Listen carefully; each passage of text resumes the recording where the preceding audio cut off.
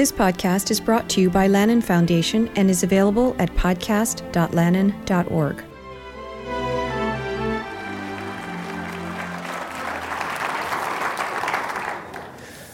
Good evening, everybody. My name is Wayne Au. I am the Acting Dean of Diversity and Equity at the University of Washington, Bothell, and I'm also a professor in the School of Educational Studies there. And just by way of self-introduction, I've written a few books, including Marxist Education, and I've co-edited several books, including Teaching for Black Lives and Rethinking Ethnic Studies. And I'm sort of just around and active as a scholar activist doing educational justice work.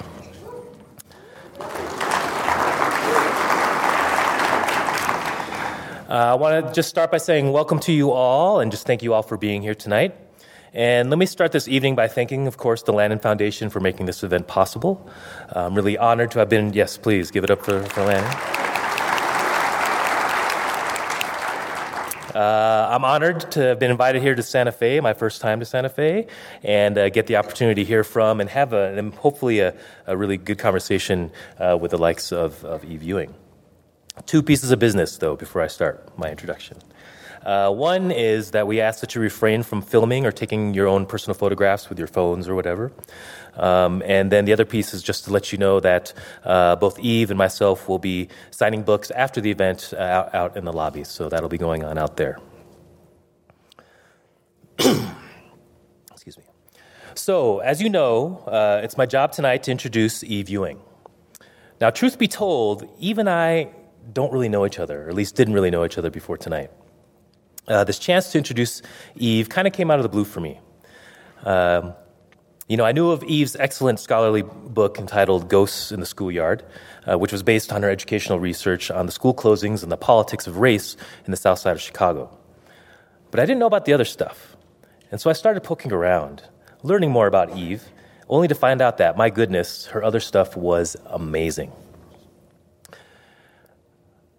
I began first by reading Eve's book of poetry and prose, Electric Arches, and it totally blew me away. I loved it, and I felt stupid for not reading it earlier. It is such a beautiful and moving collection. In Electric Arches, I see Eve processing so much about the politics of blackness, black childhood, Afrofuturism, education in this country, white supremacy, pop culture, family, teaching. There's just so much there.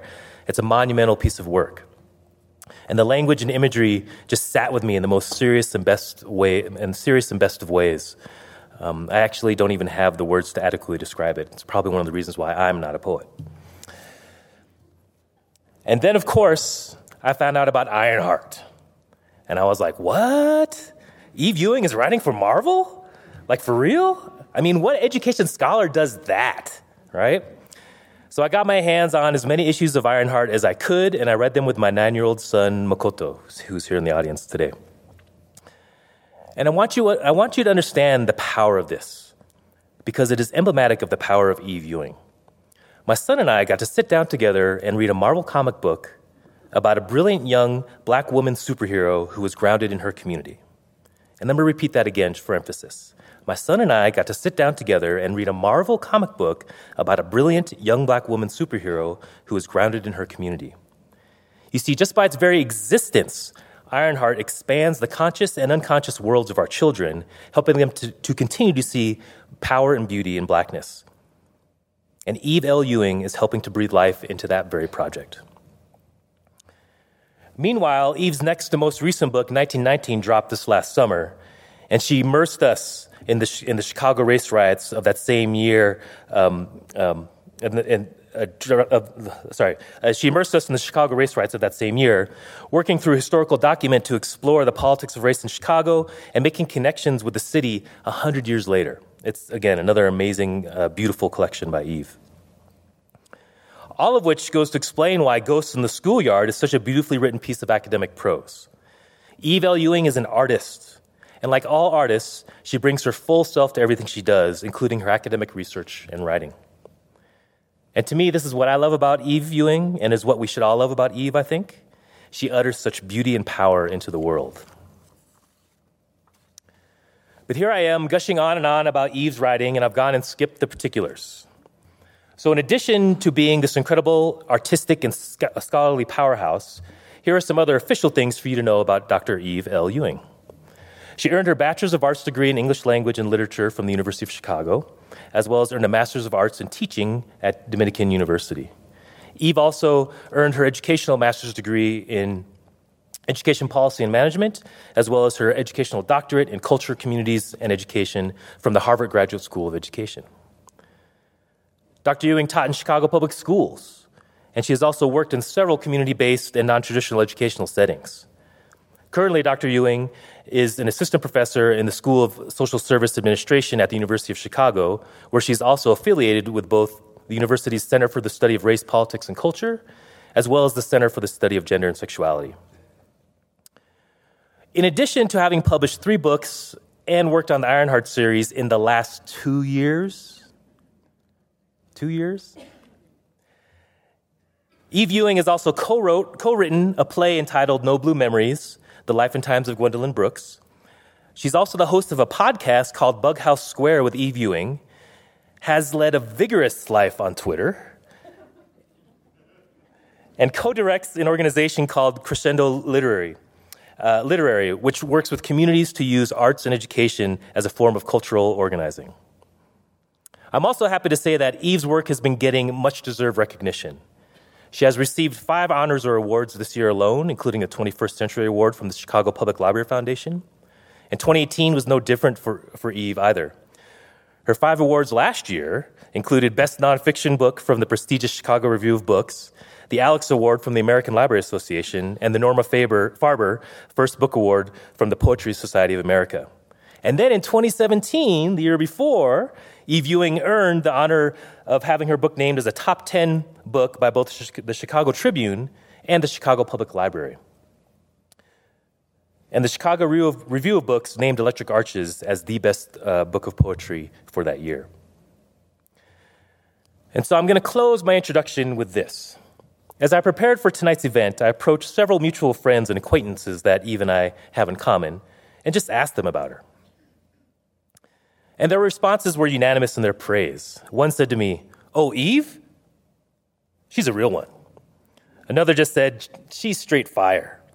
Others said beautiful or prolific or, "Oh my God, she's amazing." And so tonight, I think that we're going to see all of that and more. So to all of you in the audience, it is my great honor tonight to introduce you to Dr. Eve L. Ewing.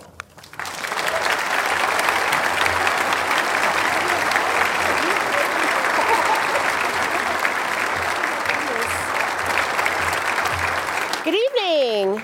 How are you? Good. There are very high lights on me, so I can't see anyone. So I'm just going to pretend that I'm talking to an audience of ghosts, which will be very exciting and cool. Thank you all so much for being here. Please give it up for Wayne and that incredible introduction. The thing that he may not know is that I'm like a longtime admirer of him and his work and look up to him so much and have for several years as a junior scholar of education. His own scholarship is so amazing and inspiring and critically important. And so one of the fun things when people ask you to come speak somewhere and they say, who would you like to be in conversation with? You get to be aspirational, right? So I was like, I want to talk to Wayne. So I'm really grateful that he came to Santa Fe and agreed to be in conversation with me this evening. And also before we came out here, he was like, oh, I have to do an intro. What am I going to say? I don't know. And he was like jotting notes. And I was like, oh, this will be very casual. And instead, I now feel very shy. So thank you all. Thank you so much for having me. It's really wonderful to be here in the beautiful Lenzik Theater in Santa Fe, which is a city that I have an immense fondness for. As a Midwesterner, I'm extremely fascinated by the desert and by the ecosystem of the desert. And I've spent quite a bit of time here and just find it to be such a city of great kindness. So thank you for that. Thank you to everyone at the Landon Foundation, especially Program Director Jordan Abel for doing the very hard work to get me here and make sure that I'm fed and housed and all of those things. And thank you to the Landon Foundation for everything that you've done as well to support my work and the work of so many authors. Please give them a round of applause.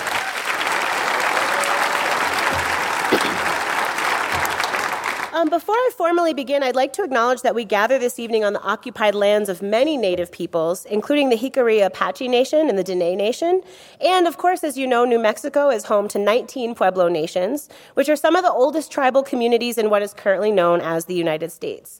And I want to express my gratitude for their stewardship of this land for generations, and to remind us as we gather this evening to tell stories and share ideas that it is Native Heritage Month, and it's really imperative that we remember the first peoples of this land and to make space for imagining a decolonized future. So thank you for that.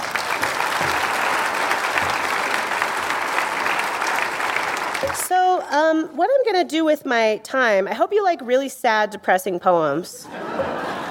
Hope you're into that. I'm a happy person. Yeah, shout out to that person. You're like, yes, love it. I'm a happy person who writes almost exclusively very depressing things. So you can, I pay for a therapist to help me figure that out. But if you have thoughts, I welcome them. So what I'm going to do this evening is to read from my most recent book, 1919, which was also graciously supported by the Lannan Foundation, which is a supporter of my press, Haymarket Books, which published Electric Arches, my first book, as well as this most recent collection of poetry. So I'm going to read several poems from the book, and then Wayne is going to come back up and join me in conversation. Does that sound good? All right, sweet. Okay, so as Wayne mentioned, this book is in conversation with an archival document that I'll tell you a little bit more about. So clap your hands if you have heard of the Red Summer. Okay. This is a benefit of being in the dark, because people are very honest. This is good. So this is a small minority of the crowd. So in 1919, the summer in the United States became known as the Red Summer, and that term was coined by James Weldon Johnson, a famous poet and writer who also wrote the Black National Anthem. And it became known as the Red Summer because throughout the summer of 1919, several extraordinarily violent race riots erupted across the United States. These were very violent events that also preceded 1919 and continued past 1919. If any of you have been watching Watchmen on HBO, which you should, you may have more recently learned about the Tulsa Massacre, which happened in 1921. So this was a very violent period in American race relations for a number of reasons. One reason is that there was a resurgence of the Ku Klux Klan that was happening during this time, and an increase in lynchings across the United States. This was a time when Ida B. Wells was very active in trying to document that. And also, this was immediately after World War I. And so in World War I, black soldiers had traveled across the ocean to Europe and participated in World War I. And, oh, please turn your phone off. Oh, unless you want me to answer it. I used to be a middle school teacher, and I did that once. I answered a kid's phone. That's always embarrassing. More for the kid than for me. But anyway, so World War I had just happened, and black soldiers had traveled across the ocean and fought in Europe, and they were told that they were fighting for freedom. They were fighting for the freedom of Europeans and the freedom of Americans, and returned to the United States to see that under the regime of Jim Crow, they themselves were not entitled to those same freedoms. And so on the one hand, you had black soldiers who had a new awareness of their own kind of autonomy and their right to citizenship. And they would also come back and be decorated and wear their uniforms, which was very outrageous to many white people in the United States. The idea of a black person in uniform was very offensive or shocking to them. And another thing that happened was the Great Migration, during which time thousands and thousands of black people left the agricultural South and moved to northern cities like Chicago. So during this time, as the Red Summer was happening, the race riot that happened in Chicago in 1919 was the most violent, most deadly, and the longest of this series of riots.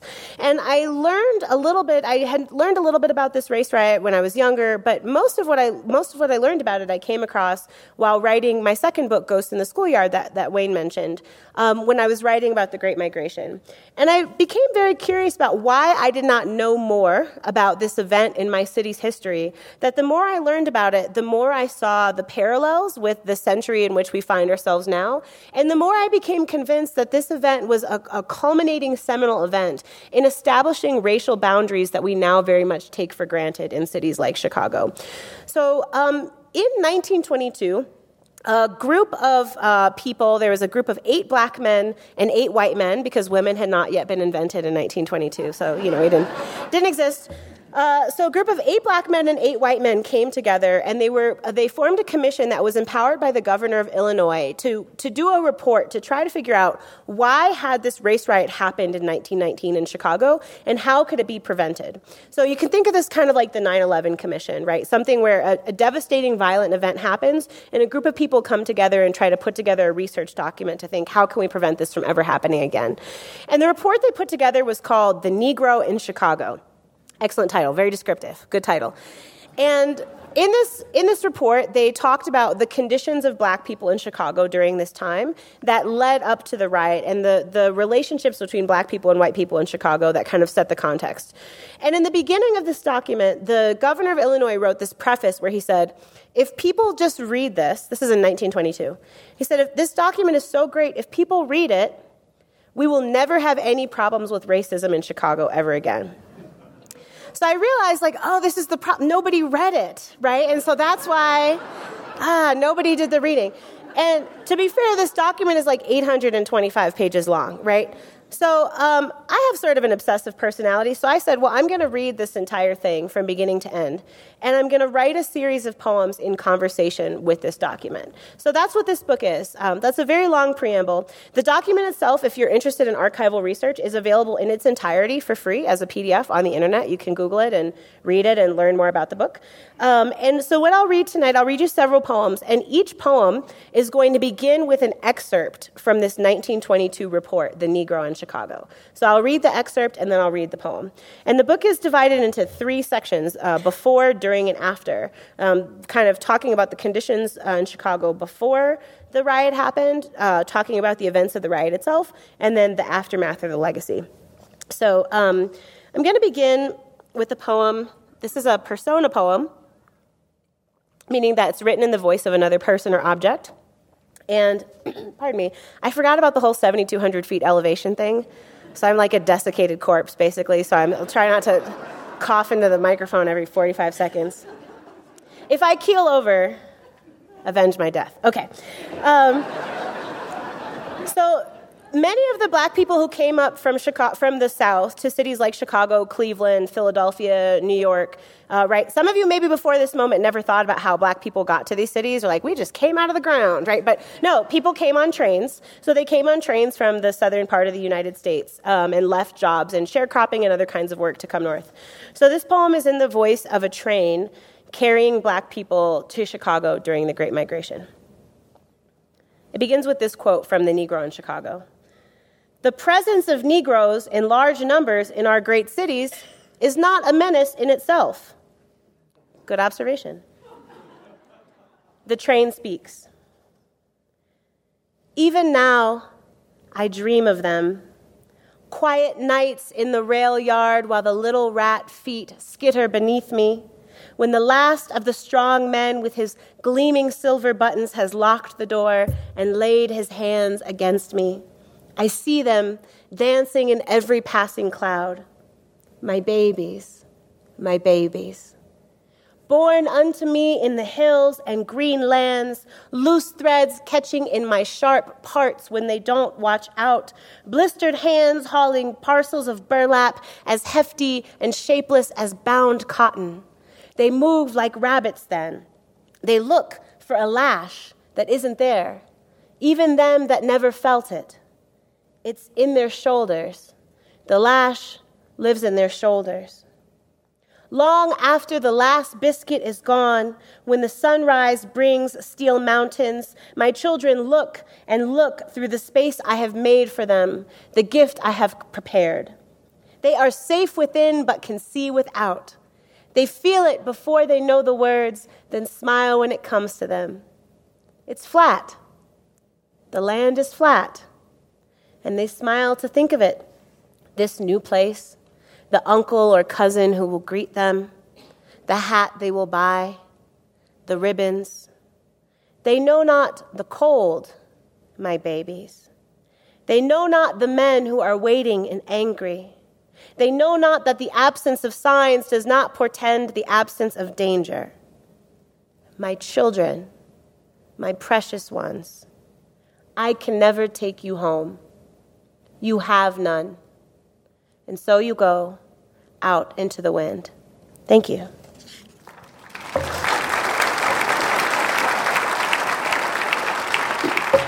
So during this time, during the Great Migration, which is, by the way, one of the largest scale migrations ever happened in the history of human life, basically. It's a huge, giant migration happened.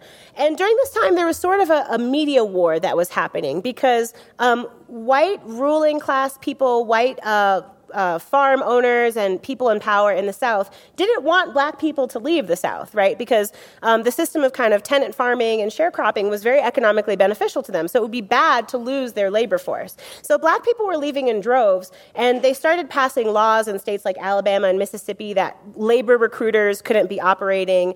And the media became very important here because the Chicago Defender was a newspaper published in Chicago that would be distributed all across the South via Pullman porters. They would work on trains, and they would secretly pass this newspaper among black people. And black people could get news of the North. And during this time, there were all these editorials in newspapers like The Defender, and they were saying, what are you doing down there? Come north, come live somewhere better, come do better, come get a better life. And at the same time, white-owned newspapers would publish all these really scary stories about how if black people moved north, they were going to face certain doom. And one of the things that they used, which, to be fair, is a reasonable fear tactic, was the idea of cold.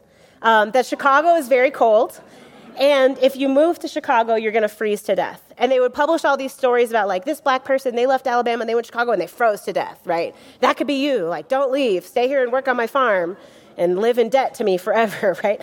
And so this poem begins with an excerpt from the Chicago Defender, which begins with the headline, "Frozen Death Better."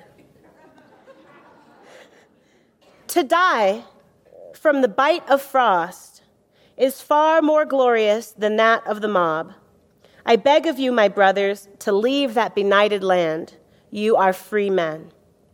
This poem is called In November.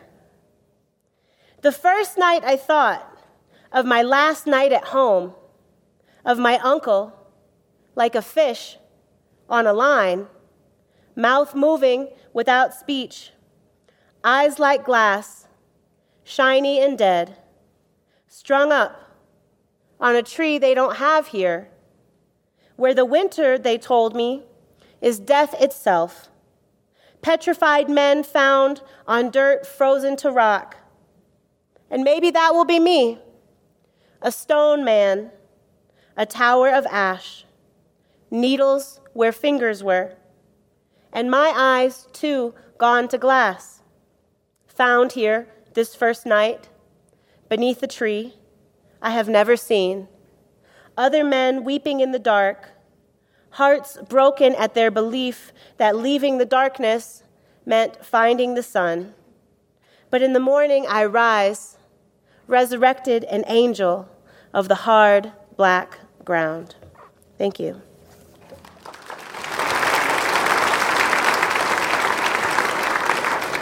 So nice how all these invisible ghosts in the audience are clapping. It's so great.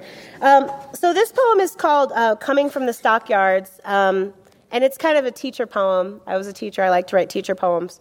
It begins with this quotation from the Negro in Chicago.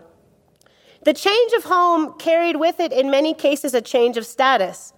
The leader in a small southern community, when he came to Chicago, was immediately absorbed into the struggling mass of unnoticed workers. School teachers, male and female, whose positions in the South carried considerable prestige, had to go to work in factories and plants because the disparity in educational standards would not permit continuance of their profession in Chicago. This poem is called Coming from the Stockyards. Anytime I get on the streetcar with the blood of the steers blossoming across the front of my canvas pants, my clothes call cattle more than man. Not all the white men cringe, dressed as some are in the same rusting dullness and dread. Every one of us a hook, a slicing knife, a chain, a pile of offal. $40 a week is worth the stain of death and the smell. Good men make more or less by whim. Each one of us a foundry, hands to cut, to carry, knees to bend, This is still new to me. I called myself a scholar in Georgia, though that was part fancy, just enough reading and writing to be of worth to my neighbors.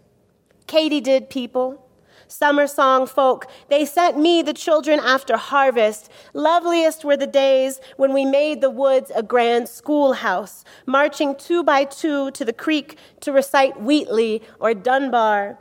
Naturalists, the lot of them, calling out every tree by name, every fish. On the streetcar, I am lonely for them.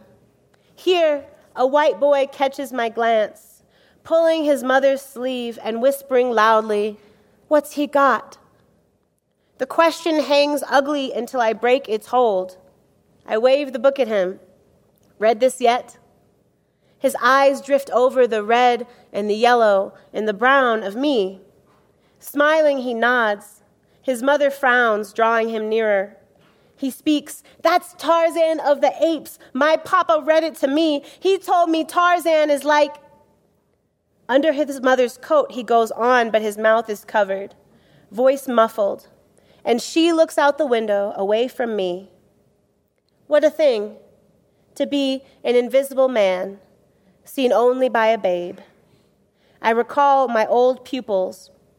X is how they signed their name when they first came to me. To each I said, "No, you have a name." And I wrote with them until they wrote alone. Zoetrope children, moving always and never. Zephyr children, wind of my heart. Thank you.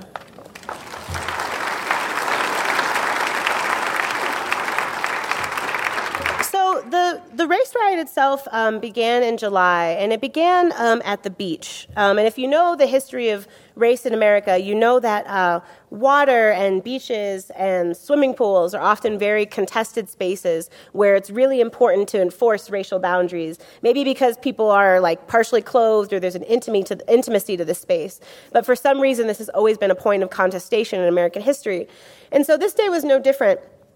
Chicago, for those of you who don't know, abuts the beautiful Lake Michigan, and very close to where I live, several blocks from my house. In 1919, there was an informal rule that a certain part of the beach was for black people and a certain part of the beach was for white people. Now, this was never the law. Chicago has never actually had de jure segregation, but has always had de facto segregation. And so there was no rule, there was no law or anything enforcing this, but this was people's practice to have these two separate parts of the beach. Right? Drawing an invisible line on something that should defy borders, a body of water. And so on a particularly hot day, a group of black teenagers was swimming on the black side. And one particular young man, his name was Eugene Williams, and he was 17 years old. And he was out in the water, and he found himself starting to drift, the wind starting to push him towards the white side of the beach. And he became very frightened, and on the shore he saw that people were throwing rocks. So there was a group of young white men throwing rocks into the water and trying to hit people. And it's unclear what happened next. Some people think that a rock actually hit him in the head. It may also be that he was just too afraid to get out of the water. But regardless of the cause, what happened was that he drowned. He was hanging onto a railroad tie, floating in the water, and he drowned and died. And everybody who was standing on the beach saw this happen. So they saw him drown, and they called a police officer and asked them to make an arrest and said this person was throwing rocks. The police officer refused to do so, and that was the beginning of the riot. So this is a poem about the moment of Eugene Williams' passing. The poem is called Jump Rope. It begins with this quotation from the Negro in Chicago. On Sunday, July 27th, 1919, there was a clash of white people and Negroes at a bathing beach in Chicago, which resulted in the drowning of a Negro boy. Jump rope. Little Eugene, Gene, sweetest I've seen. His mama told him, them white boys mean. He didn't listen to what mama say.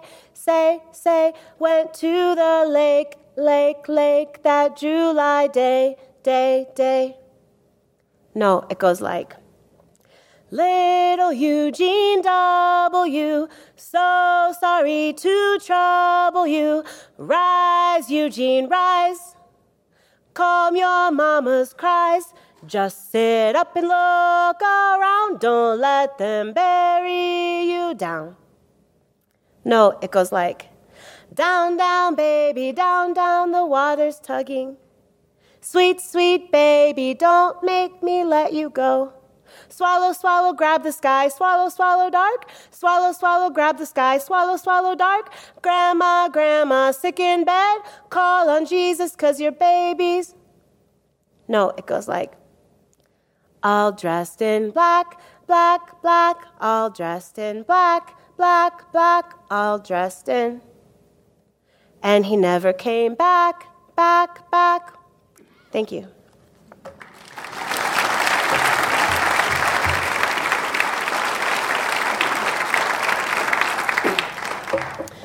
So throughout the riots, there were groups of people that began to take kind of mob action. And the majority of the deaths that happened during this time happened through a series of random attacks. And there were groups of young white men that were known as athletic clubs. So they were basically street gangs. Great euphemism, though, of athletic clubs. And they would grab random black people off of the streetcar or just walking down the street and assault them or beat them to death. And what the authors who wrote The Negro in Chicago wrote is that sometimes people would get into this kind of mob frenzy, and there would be people sort of on the periphery that the authors referred to them as sightseers. And they would say that sometimes these people, they were aiding and abetting the murder of a random person, but they weren't consciously aware of what they were doing until it was all over. They were just kind of on the fringe of this mob action. So they say specifically, quote, often the sightseers, and even those included in the nucleus, did not know why they had taken part in crimes, the viciousness of which was not apparent to them until afterwards. This poem begins with a second quotation. The sad truth is that most evil is done by people who never make up their minds to be good or evil. Hannah Arendt, The Life of the Mind. This poem is called Sightseers. Just this once, I hope you'll forgive me for writing a somewhat didactic poem. I just didn't know how else to say that we live in a time of sightseers, standing on the bridge of history, watching the water go by, and there are bodies in the water, and the water has been dirty for so long, and the sightseers still drink from it. They buy special filters, and they smile. They have nice glasses and teacups. They put sugar in the dirty water that has our bodies in it. And there are sightseers seated beneath the Tower of Empire, peering up at the lights. And there are children in the tower, and the tower has been crooked for so long. And the sightseers still look at it. They find the lights enchanting. They meet up on the weekends. They have picnics in the plaza of the tower that has our children in it. And there are sightseers looking at the house of power, waiting to take a tour. And there are devils in the house, and the house has been wicked for so long, and the sightseers still worship it. They stand in front and take pictures. They marvel at the white pillars. They send postcards of the house that has the devils in it. And just this once, I hope you'll forgive me for asking you directly to forget the lovely water, to forget the charming pillars, because there are children in the tower. There are children in the tower. There are children in the tower, and they are dead already. Thank you.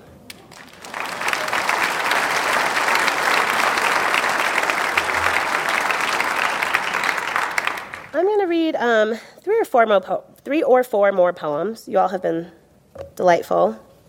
I wasn't going to read this one, but it seems sort of relevant to what I just talked about, so I will make a game time decision. So the book of Exodus is very important for Black people because the book of Exodus is about Moses leading people out of slavery, which is kind of a thing we care about. And so it was very important for enslaved people to read this story and kind of make it their own. And a lot of Black hymns and Black spirituals are variations on things that happen in the book of Exodus. And during this time, during the Great Migration, the book of Exodus also started taking on this symbolic salience as well. And so there are several poems, because people were thinking about this as basically an exodus from the south, right? People are partaking in this exodus from the south to the north.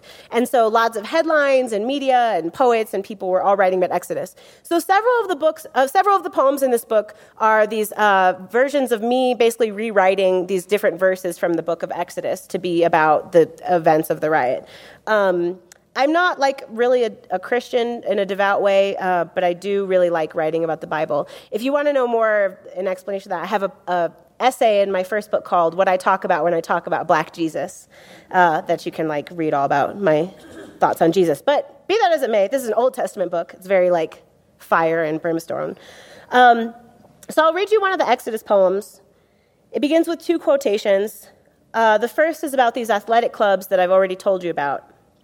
Responsibility for many attacks was definitely placed by many witnesses upon the, quote, athletic clubs, including, they have great names, Reagan's Colts, the Hamburgers, Aylwards, Our Flag, the Standard, the Sparklers, and several others. The mobs were made up for the most part of boys between 15 and 22. The second quote is from a biography of Richard J. Daley, who was, until his son succeeded him, was the longest-serving mayor in Chicago. Very powerful person.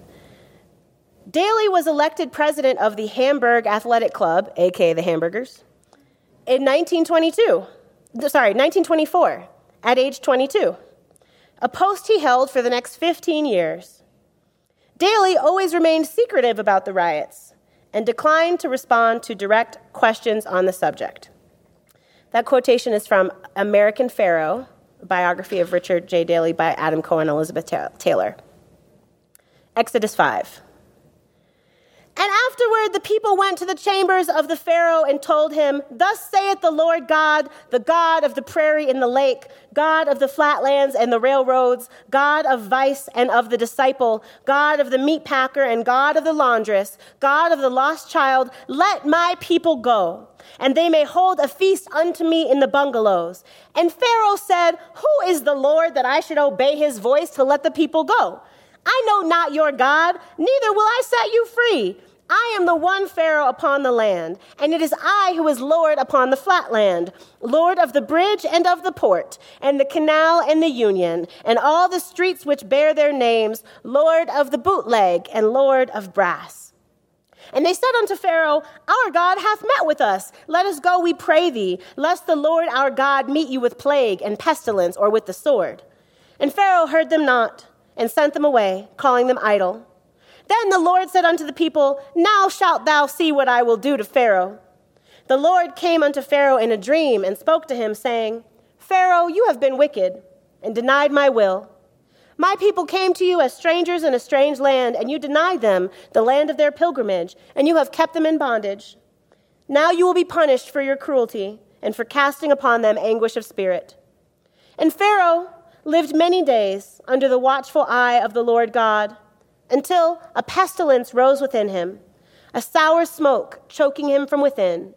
And though he still appeared in the vestige of a man, a cloud moved into his spirit, and within he was no man, but a plague, like rot on the silk of corn, a filth where sugar had been. Thank you.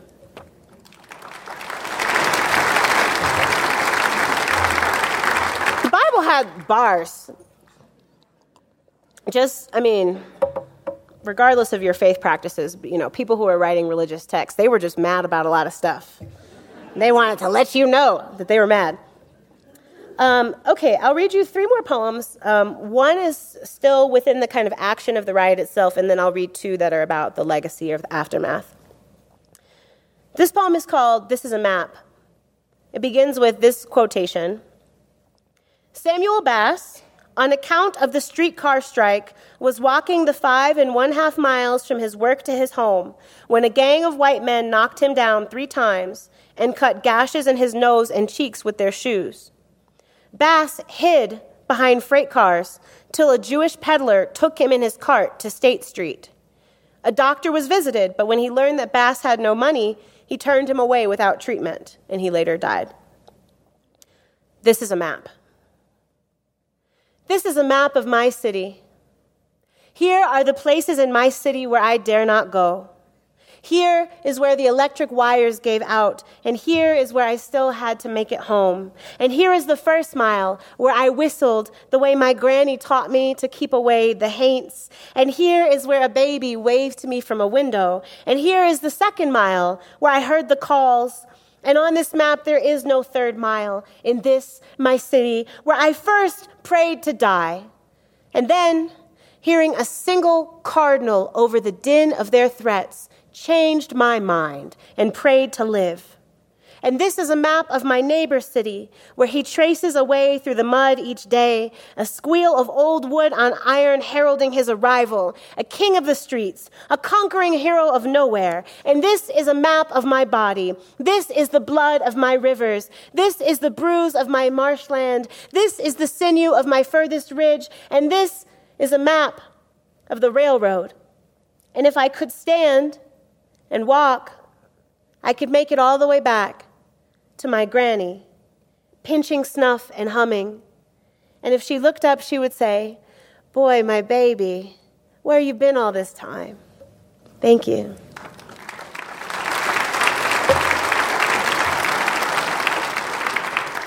So a recurring theme in my work, poetry, comics, nonfiction, me yelling at people on the bus who don't know me, whatever it is I'm doing, a recurring theme that I'm interested in, perhaps because I was a teacher, is how we decide which events in American history take center stage and which are relegated to the margins or altogether forgotten. I'm very fascinated with this question because as we know and we've been told many times and we've seen many times, the stories that get told are a reflection of narratives of dominance and narratives of power, because one of the privileges of being in power is you get to decide which story really matters, right? So one example I think about quite often is that the mainline story about Thomas Jefferson is supposed to be that he was like an awesome dude, right? That he was a genius and he was a founding father, he's on money, there's a statue. Once you're on money, you've basically made it, right? Like Alexander Hamilton notwithstanding. His more recent success having perhaps resurrected his reputation. But prior to that, didn't none of y'all know who Alexander Hamilton was?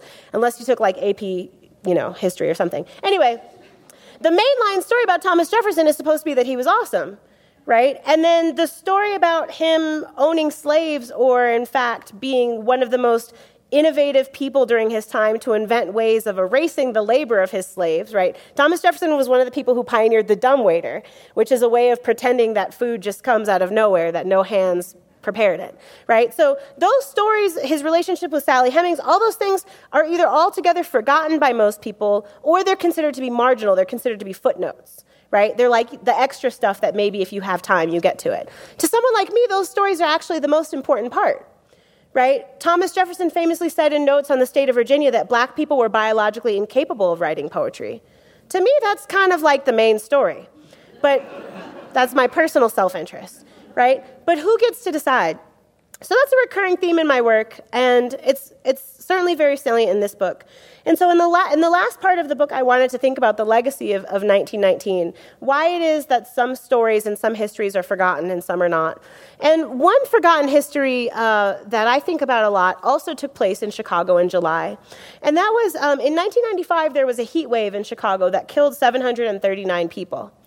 And the majority of the people who died in that heat wave were, many of them were black, many of them were low income, and many of them were elderly, because they were living in very constrained public housing and high-rise apartments that didn't have adequate ventilation. They didn't have air conditioning. And so them dying in this heat wave wasn't really a natural event. It was something that God did, something natural, something random, interacting with things that humans did. And we see that in Hurricane Katrina. We see that with Hurricane Maria, right? Things that are random acts of God interact with the human systems of inequality that amplify harm. And as we think about the climate crisis, this is something I think is really critical for us to continue contending with, which is that once we are all in crisis, Earth-made crisis, human-made crisis, that doesn't erase the schisms that already exist, or the hierarchies that we've already built. It amplifies them. So the only reason I know anything about the heat wave in 1995 is because I remember it actually happening. And it's not like a historical event that people really talk about, and I don't really get why. So I wrote this poem about that. It's called July, July. in remembrance of the 739 people who lost their lives that week in 1995. One summer in Chicago, the people baked to death in brick, mouths open for water, or to say, "My Lord," or to say, "I love you, Mama," or to sing, or their eyes closed and they died in their sleep. Sweat spelling the shape of an angel against floral patterns, spilling into the quilted stitching a new map, not just one river, but many, tracing an X and another, full of salt water like the coasts we never met. That summer, or maybe it was the summer before, or another summer, or every summer, we lay on our backs, the one good comforter protecting us from the nails and staples in the floorboards that would have etched their little brands into our still baby skin, metal pressing through my thin cotton undershirt like a toothache. In my pillowcase, I hid books and used Kleenex. Each night, I listened to my brother wheeze. I prayed for rain to come. I said, "I love you." I didn't say, "It's too hot to breathe right." I said, "Good night." I didn't say whether I would give up or not. I said, "This is still home." I said, "My Lord." Thank you.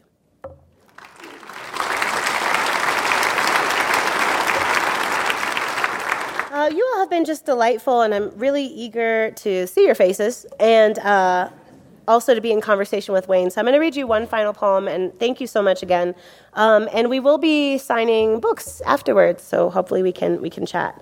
Also, by the way, if there are any educators in the audience, there is a free teaching guide that goes along with this book that you can, or just people who like to read PDFs that are free, who are not educators.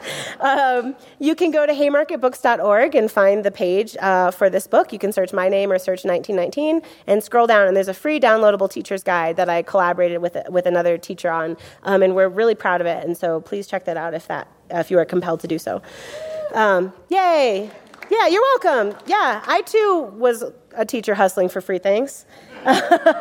So this final poem is about Emmett Till, who, like Eugene Williams, was a black teenage boy from Chicago who found his life ended far too early through acts of racist violence. And, you know, the thing about Emmett Till is that a couple summers ago, it was around his birthday, and I read an article about his cousin, Simeon Wright. And Simeon Wright was with Emmett Till the night he was kidnapped, and he was a witness in the case against his murderers. And Simeon Wright, once everything horrible happened in his life and he went through this traumatic experience, he went on to live a pretty long and boring life. I think he was like in the pipe fitters union. He was like a regular working guy. He moved to the suburbs. He had a couple of kids. And he passed away in his 70s. And he just had like a regular boring life. And I thought to myself, you know, maybe Emmett Till, if he had not been brutally murdered as a teenager, maybe he would have gone on to be famous. Like maybe he would have been a famous attorney or an astronaut or a director. But maybe he also would have just had like a boring, regular life. And there's something radical in the demand that black people be allowed to just like live a regular, banal, mediocre life. That's the ask. That's what Black Lives Matter means. It just means like, we just want to be regular and just alive. That's it. That's the ask, right? It's like not that serious. And one of the things I love about poetry is that I can create the world that I want to see and put it forth as a model or a prototype, and it doesn't cost me anything. It's totally free. I don't have to pass a law or like raise a tax or advocate for a policy or do anything. I just write the poem. And so I decided to write a poem in which Emmett Till didn't die a young man and instead lived a very long, boring life.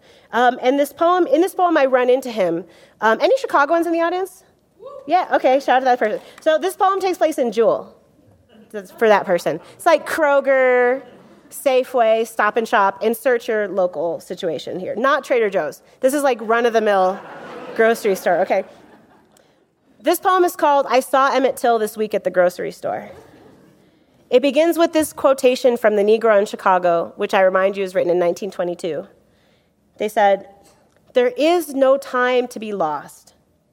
Other matters must be put aside for the moment and a solution reached for Chicago's greatest problem. I saw Emmett Till this week at the grocery store. Looking over the plums, one by one, lifting each to his eyes and turning it over slowly, a little earth, checking the smooth skin for pockmarks and rot, or signs of unkind days, or people, then sliding them gently into the plastic, whistling softly, reaching with a slim woolen arm into the cart. He first balanced them over the wire before realizing the danger of bruising, then lifting them back out, cradling them in the crook of his elbow until something harder could take that bottom space. I knew him from his hat, one of those fine pork pie numbers they used to sell on Roosevelt Road. It had lost its feather, but he had carefully folded a dollar bill and slid it between the ribbon and the felt, and it stood at attention. He wore his money. Upright and strong, he was already to the checkout by the time I caught up with him. I called out his name, and he spun like a dancer, candy bar in hand, looked at me quizzically for a moment before remembering my face. Well, hello, young lady. Hello, so chilly today. I should have worn my warm coat like you. Yes, so cool for August in Chicago. How are things going for you? Oh, he sighed and put the candy on the belt. It goes. It goes. Thank you all so very much. I'm so grateful for your time. That concludes the reading for this event. Up next is the conversation.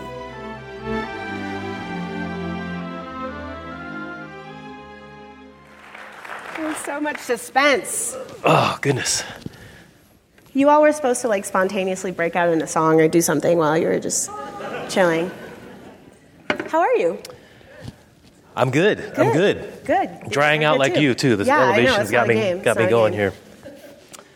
Thank you so much, Eve. Thank you. It was so wonderful. Oh, thank you. Just always better to hear the poetry spoken aloud and by an author. So it's really beautiful. Thank you. I've got no cards. I see that. You're very ready. I'm old tech. Yeah, no, I'm into it. Okay, so I want to talk about a lot of stuff. Okay, but me too. And it's not going to be focused purely around 1919. Great, Hope that's love okay.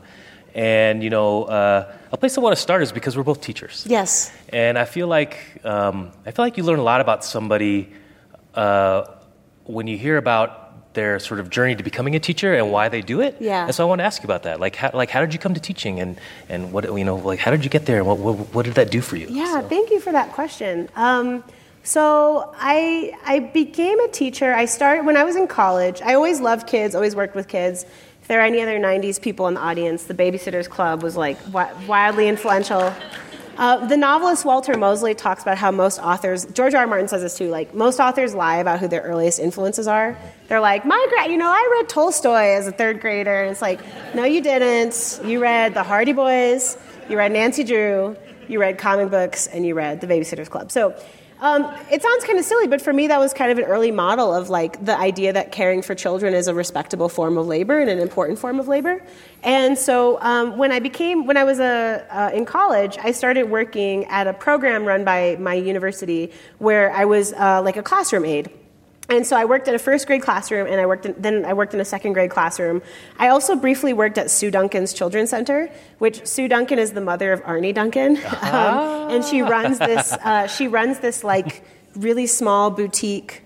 She used to run this really small boutique like after school program. It was just her in a room with like 30 kids. It was the most amazing thing I ever. Arnie Duncan would actually never have approved of this actually. Sure. But it was a really weird and cool after-school program. Michael Clark Duncan was an alum of this program, also not related to the other Duncans. Anyway, so I started working in classrooms and with kids when I was in college, and I became aware at a really young age of how educational disparities operated even within my same city. Mm-hmm. So, when I was in middle school, I played basketball. My basketball career ended in the 8th grade. But there's always next year, right? I could make my comeback anytime now.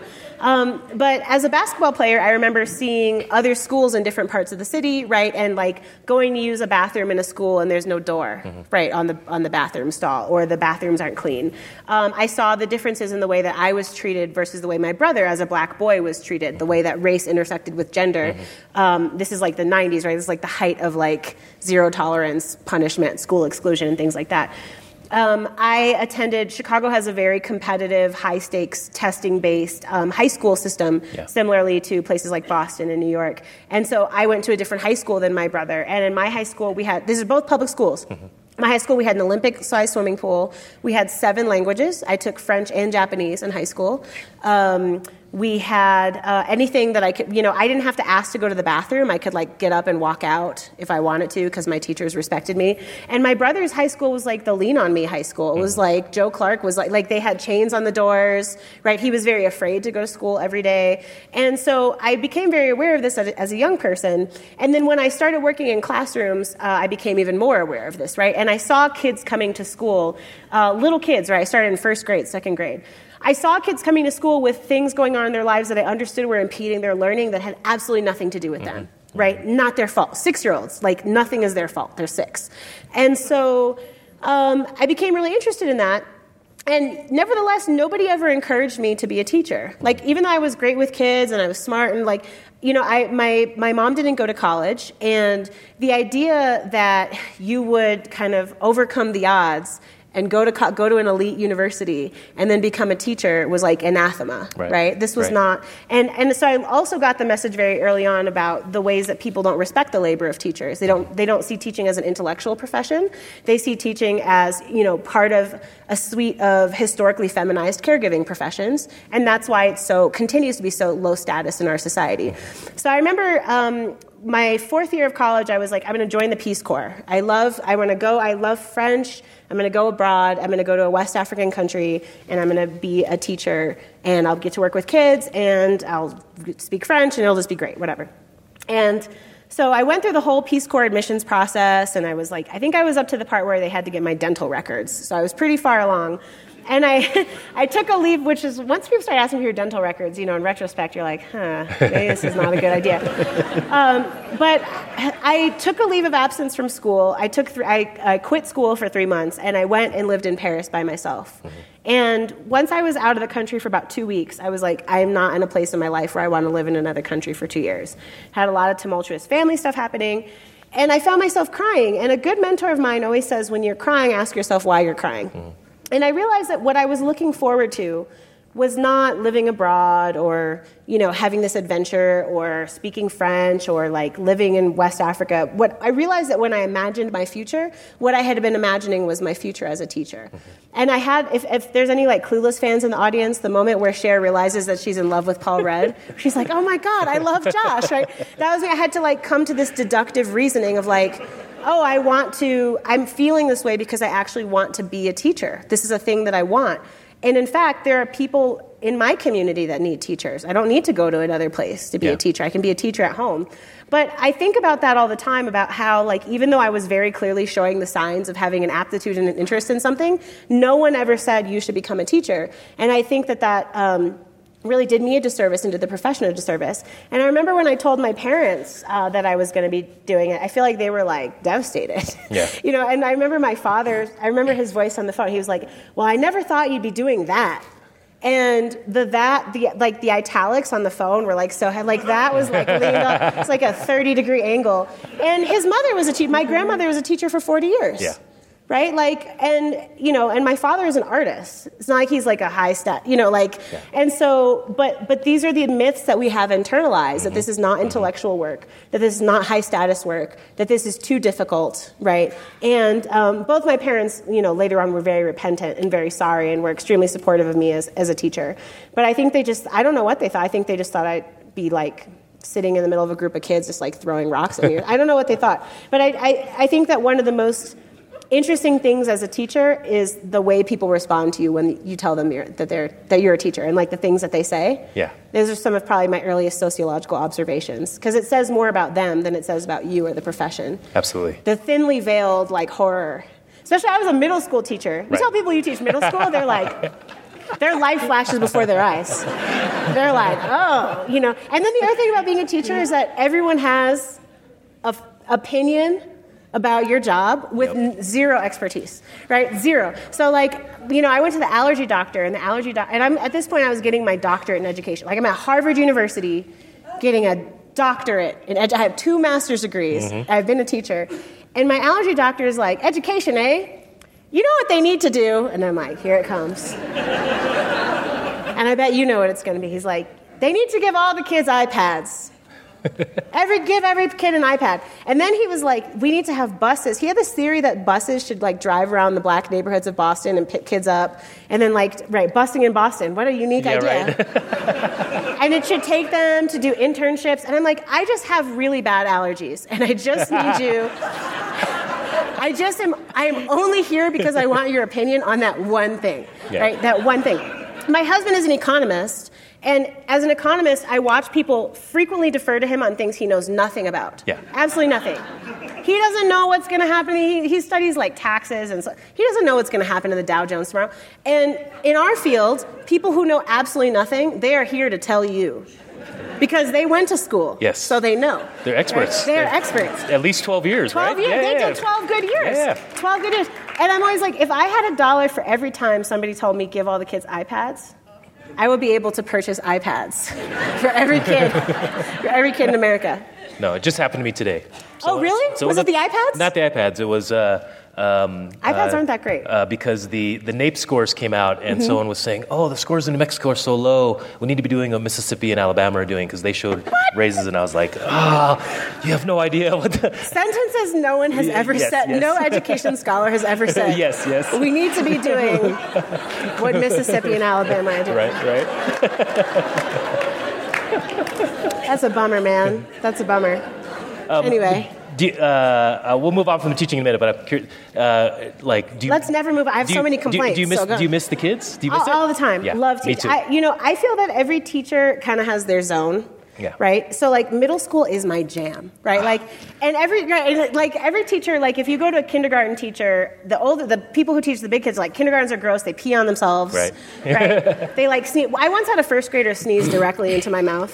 Right. Like directly. I was like, well, and then if the numerator, and they're like, blah, like they just like, so like little kids are gross, but then the people who teach the little kids, they're like older kids. They just are making out all that. They curse at you. Middle school is perfect to me because middle school students always tell you exactly how they're feeling. Yeah. They're not trying to be cool. They're not trying to conceal their emotions. If they are mad, they come in, they're like, I'm so mad. If they are sad, they come in, they're like, this is the worst day of my life. They're crying, right? If they're happy, they're jumping in the air. That is so me. Yeah. I'm so into that. And so I really love it. And what I really miss about it is that usually in middle school, the worst thing that a kid on most days of my job, the worst thing that a kid could do was also usually quite funny. Like often, like also the funniest thing that they could do. Like the things that they would come up with to do were just so comical. Yeah. That I miss kids. I love teaching. And I think that one of the biggest differences, when I left CPS, I left teaching at Chicago Public School, and I went to Harvard, right? And so people were like, oh, it's so hard. I'm like, have you ever had a job where you couldn't go to the bathroom all day? Like, have you ever had a job where I used to work a 14-hour day as a teacher, every day. And every single thing I need, when we, as professors, we have people, if the copy machine breaks, someone comes fixes it, right? If there's like administrative things to do. As a teacher, you are the president, CEO, chief technology officer, chief finance. You are running a whole situation. And it's you and these 30 people that's in your fiefdom, right, in this room. And that's really, really hard. And it's also the most intellectually rigorous work I've ever done in my life. Mm-hmm. Because if you've ever tried to teach one person one thing, right, think about a time you try to teach one person how to tie their shoe or how to fix, my husband trying to teach me how to use the Sonos app on my phone, which I refuse to do, right? Like, multiply that by when I started out teaching, I had 170 kids. Yep. Right? Every one of them is a different, magical, special human being. And you have to figure out how to get each of these special, magical, miraculous brains to understand, like, the layers of the earth. Yep. Yep. Which none of us have ever seen. And if any of us actually saw it, we would die instantly. Right? How do you do that? That's amazing. That's way harder than anything I do right now. And the number one thing that makes it not sustainable is not, if you love that work, is not the kids. It's mostly the adults, and it's also the absurd expectations of the job, right? I would still be a middle school teacher, most likely, if I could, go to the bathroom, have people to assist me with the administrative work, have the attention and the time and the personnel to put in the work that kids deserve and the attention that kids deserve, right? All of those things. And that has nothing to do with kids. Right? That has nothing to do with kids being hard or whatever. Yes. Adults are garbage. Been an adult recently? Adults suck, right?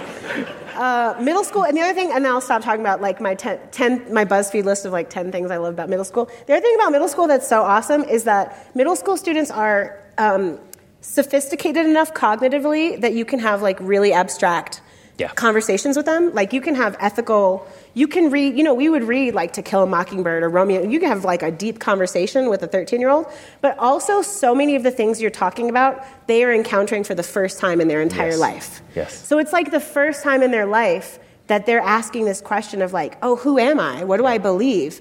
To see somebody, to be with somebody in that phase of their life, oh, that's so cool. Times 100, that's so cool. That's awesome. I totally missed that. Yeah, I was a high school teacher, and I love teaching high school, and I still totally miss it.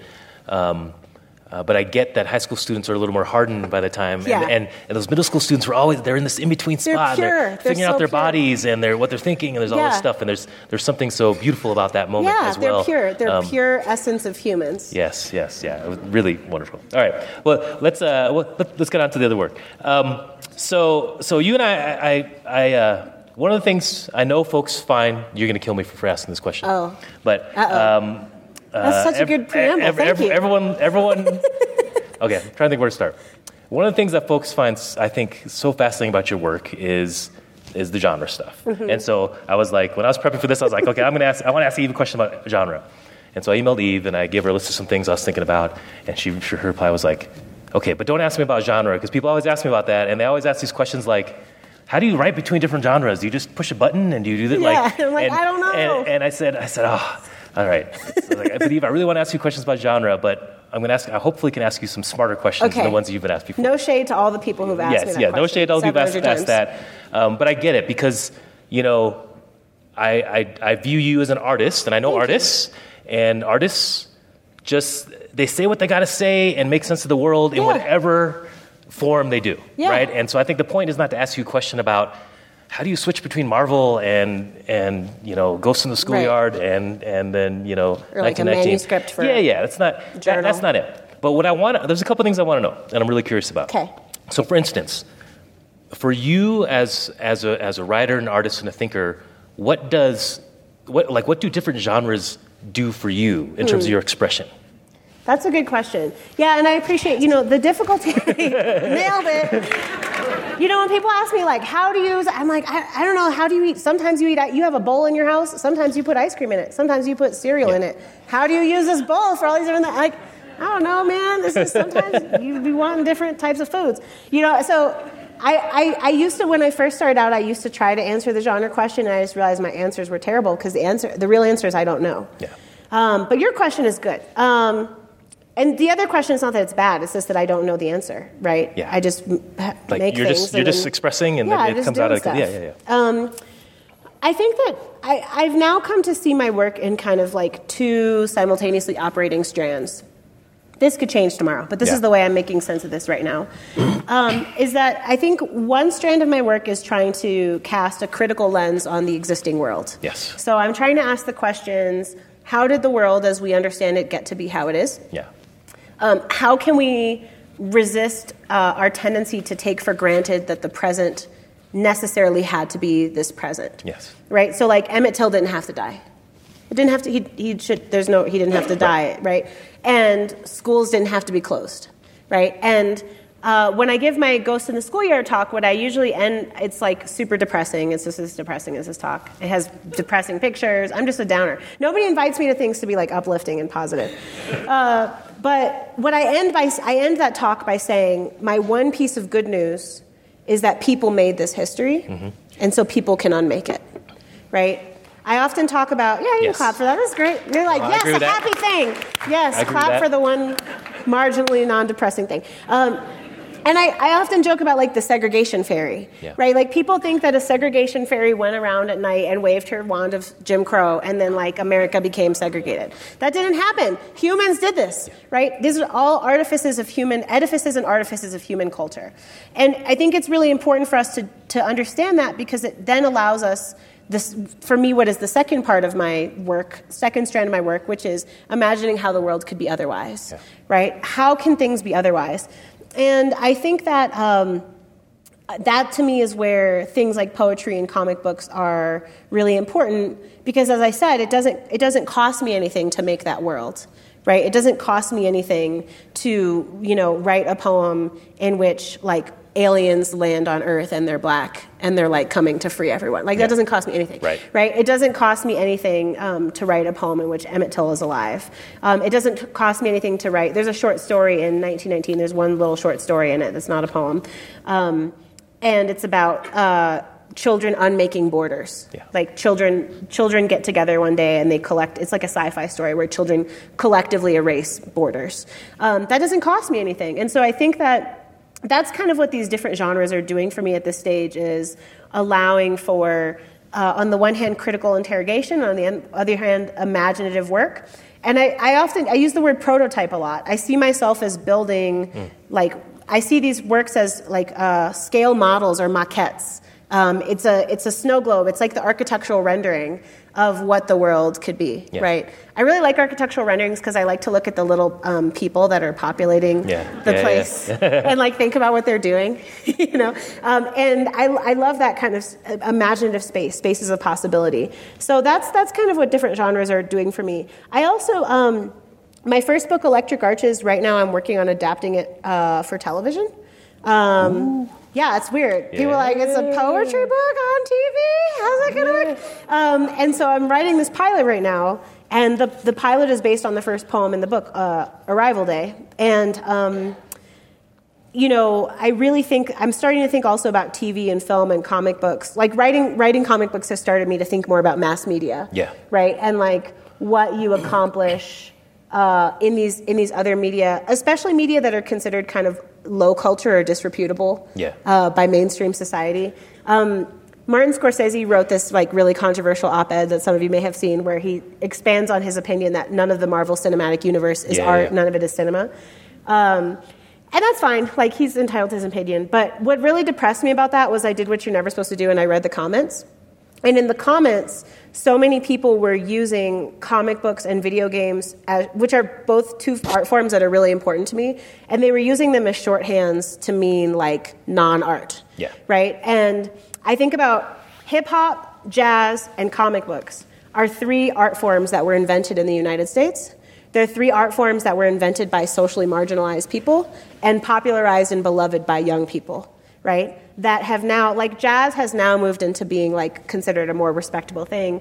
Hip hop is like on the edge. Comics is like also on the edge.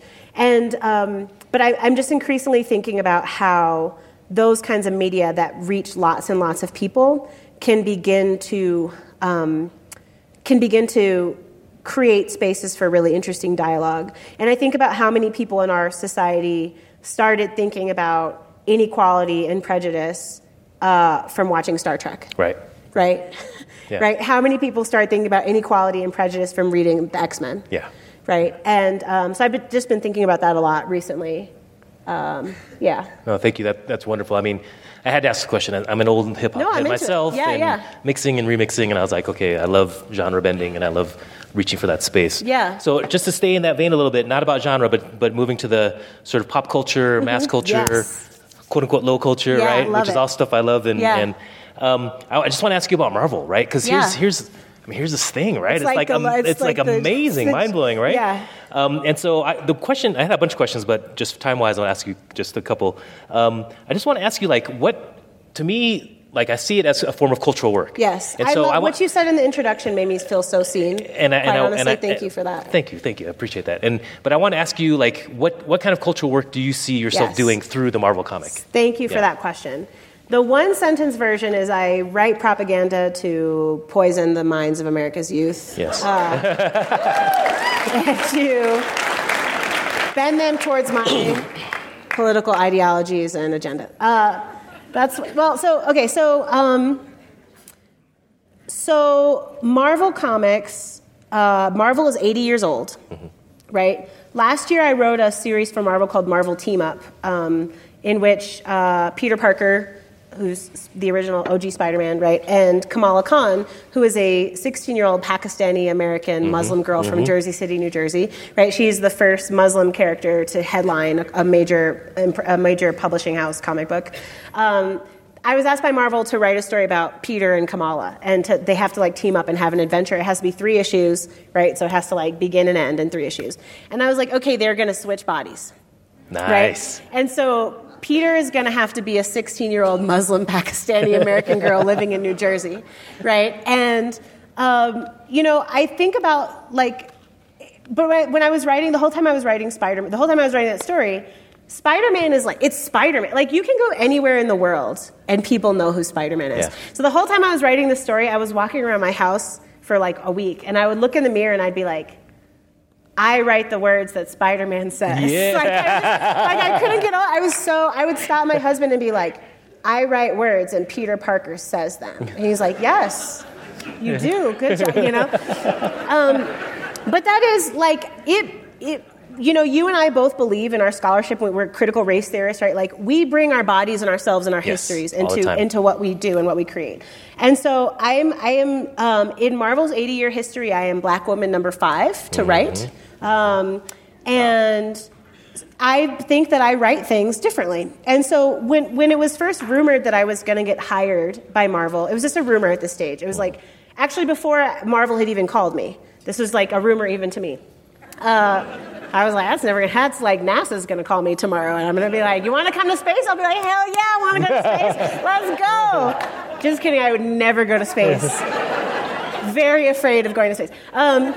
But Marvel, when it was just rumored that they were going to hire me, the level of vitriolic, racist, and misogynist harassment that I received on the internet far surpassed anything that I've ever received for anything I've ever done, right? And if you don't follow me on Twitter, I get on the internet every day and I'm like, end all prisons. America is a fascist, genocidal. I get on Twitter and I say all these things. All that stuff is fine, right? Let me be rumored to be writing a pretend story about a girl who flies around in a metal suit and shoots pulsar beams from her hand, right? That was enraging. It was enraging. It was enraging to these people. They still make YouTube videos. I mean, don't look up any. They're horrible. Somebody sent me a picture of a burning cross. Yeah. Right? The level of stuff was bonkers. And one of the first people who reached out to me and was really supportive was Ta-Nehisi Coates, who writes Black Panther and is now writing. Clap for Ta-Nehisi. He's awesome. He's great.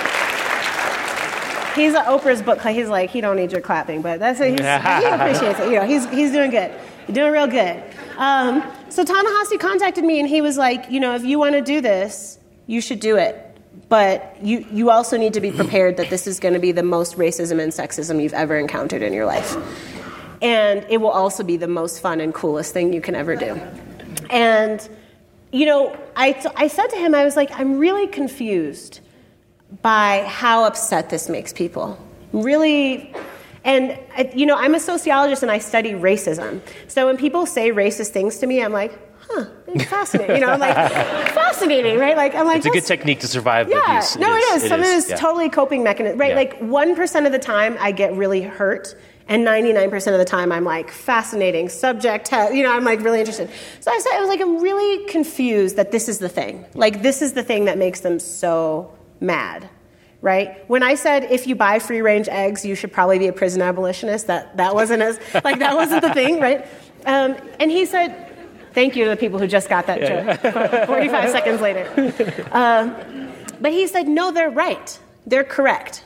Because what they understand is that, and what I have come to understand, is that comic books are, in all their low culture glory, right? I write a serial story that people pay $4 for a really floppy, crappy piece of paper, right? And it's serialized. In a world that is all like binging everything, comic books is a world where like you have to go to a store and you have to wait a month to find out what's going to happen. You have to go to a store, talk to a human, and buy a thing. Like that's really, But in all of that glory, comic books are our cultural mythology. This is our shared cultural mythology. When I was a kid growing up in Chicago, and I would walk around at night if I was coming home late in the dark, if I was afraid, I would look up at buildings and I would think, maybe Batman was just there. Right. Like he was just there a second. I just missed him. If I look, I could just catch the tail end of his cape swooshing around the cornice of this building, right?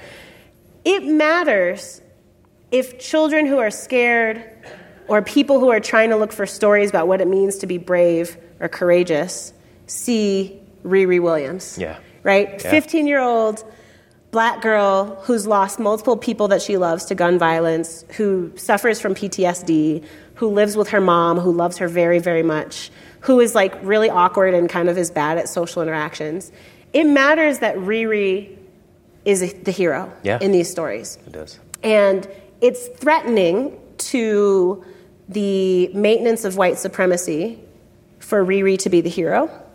It's threatening for little white kids to tell their parents they want to be T'Challa, the Black Panther, for Halloween. Yep. That is threatening, right? It's threatening for little girls of all races to dress up as Ms. Marvel, right? And to wear her costume, which is based on like Pakistani traditional clothes, right? That's like upending what America wants to think about itself. Yes. And that is really powerful. And so I have come to see that work. And I've also think of this also as a space of, I can't tell, like I'm doing a new project for Marvel that'll be announced in the next month or so. But it's like really sociological, so I'm interested, when's this public, or I'll tell you about it later, and everyone else, sorry, you just have to wait. But I also think of this as a space, so like I'll give you one example, and I'm sorry, I'm very long-winded, but like, there's a scene in Ironheart. So for those of you who don't know, this character I write, her name is Riri. She's a black girl. We've talked about all that. And she wears this metal suit. And it's inspired by Tony Stark's Iron Man. He was her mentor. And so she wears this like bulletproof metal suit. And there's this scene in Ironheart 5 where she's just like, we've just come to the end of the story. She beat the bad guy that she's been trying to beat for like 5 issues. Everything's great. And there was a gunfight going off, and so the police burst into this place where she was. Mm-hmm. And the first thing she does is put her hands up, right? She can't actually be shot. Right. But in her head, everything that's in her, everything that she's seen in her life, right, her first instinct is, she doesn't, in that moment, she's not Ironheart, she's Riri, right? And she sees the police and puts her hands up. Yeah. And so those are the kinds of moments that, I wrote a 3-page story about X-23, who's Wolverine's clone. Yep. So she's like a girl Wolverine. She has these claws. She's really cool. And I wrote a scene of her like breaking out a group of migrant children that were incarcerated. And she's raised in a lab. Yeah. So she herself was raised in a lab, and so she finds these kids, and she's like, no kid deserves to be in a cage, right? Like, and this is all in the legacy of Stan Lee. This is what Marvel has always done. And so.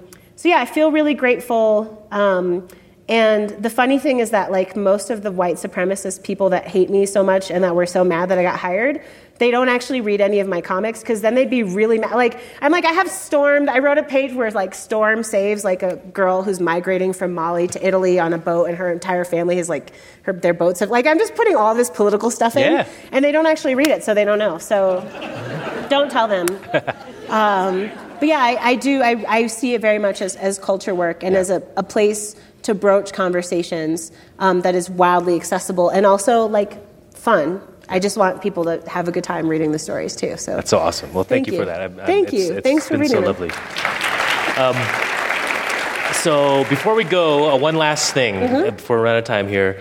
I'd be remiss if we didn't get a chance to touch on Chicago. Yes. Right? Because you are Chicago. Oh, thank you. And I see your work like as I read this body of work, and I was thinking like, boy, Eve really is. I mean, I couldn't quite decide, but I was like, she's partly at least writing like a love letter to Chicago, right? And also trying to tell the world about Chicago. And quick shout out to the Chicago Teachers Union and the most recent struggles and the mighty CTU. The mighty CTU. I am a former member of the Chicago Teachers Union, and I do maintain an active, even though I'm a professor, I maintain an active Illinois State Board of Education licensure. Yeah, right on. Which I did after I was volunteering in a classroom, and a kid started bleeding, and the teacher was like, "You're a teacher, just cover the class," and then took the kid out, and I was like, "I'm not legally a teacher." So then I went and re-upped my licensure so that in an emergency you can leave me alone. I can legally be left alone with the room. Yeah, I gave up my credentials a long time ago. I sent them all my graduate school transcripts. I was like, just take this counts.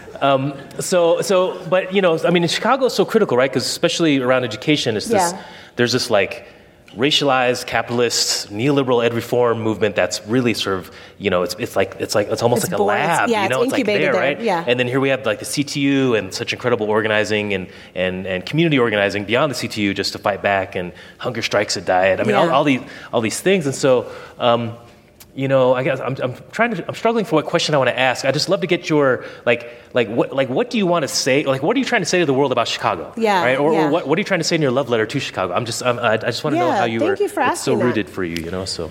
There are two things. On the one hand, I do think Chicago is the greatest city in the known multiverse. I think that is scientific fact. All Chicagoans will tell you this. Therefore, it must be true. It must be true. So I do think that there are things about the city that are really special. I think our organizing history is special. I think our literary history is special. I see myself trying to work, with humility in the tradition of Carl Sandburg, of Sandra Cisneros, of Gwendolyn Brooks, of Studs Terkel, of Stuart Dybek, right? As you should. I think our food is really good. All those things. And so I do think that there are things about the city that are really special. That being said, when I talk about Chicago, much of what I'm actually trying to model is what it looks like to ask really hard questions about the place where you're from and to love it really hard. Yes. And that place can be, for me, it is Chicago, right? But that place can be anywhere. And, like Ghost in the Schoolyard, my second book, is about this racist policy and how it came from this racist history. But any history anywhere in the United States, wherever you live, if you start digging and asking questions, there's some dirt, right? And that's true in the US, that's true in Canada, that's true in Australia, that's true in all of these countries that were built upon foundations of inequality. Yeah. America, as we understand it in the 21st century, does not exist without the genocide of indigenous peoples and chattel slavery of African people, of kidnapped African people, period. And so anywhere you live, you can ask these questions. And conversely, anywhere you live, you can band together with people you really care about and fight for things that are really important to you. Yeah. And I think that is, so much of what we do, like when Electric Arches came out, it was right when like Chance the Rapper was super hot and everybody was asking me in every interview, like, what is it about Chicago? And I felt like they wanted me to say like, they sprinkle something in the water that like makes great art or something. And really what it is, like the thing that makes Chicago art really good is that Chicago artists don't compete with each other, right? We see our friends and we're like, our friend is doing a good thing, right? Which is different than New York or LA or some other kind of cultural ecosystems. And that's a free thing. That's a thing anybody can copy. Wherever you live, you can find out who the artists are in the place where you're from and try to uplift them and support them. Wherever you live, you can try to dedicate yourself to learning the uncomfortable history of the people whose stories have been marginalized and to try to tell other people about them, right? Wherever you live, you can get together around a dinner table and say, like, let's read this book and talk about it together.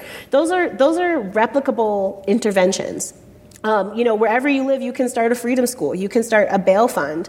Two of the organizations I support the most in Chicago are the Chicago Community Bail Fund, which we raise money and give money so that people who are in jail because they can't afford bail, so people who have not been convicted of any crime, and while they are incarcerated, risk losing their children, losing their jobs, losing their homes, to get those people out, right, so that they can await a fair trial, because that's a system in our country that is only based on how much money you have, right? That's something anybody can do anywhere.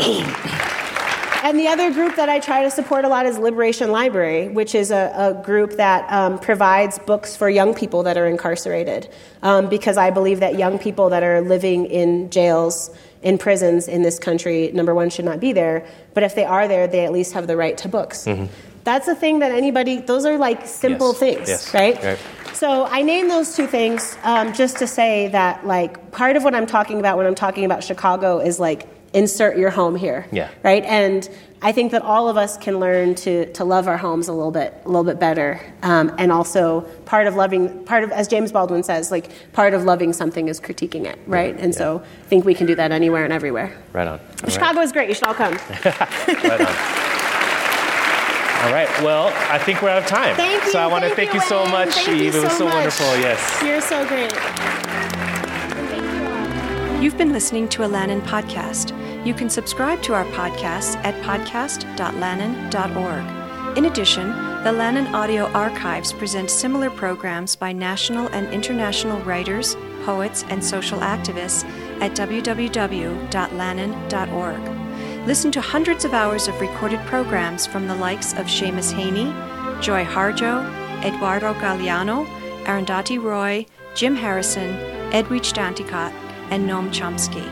New programs are added every month to both the podcasts and the audio archives.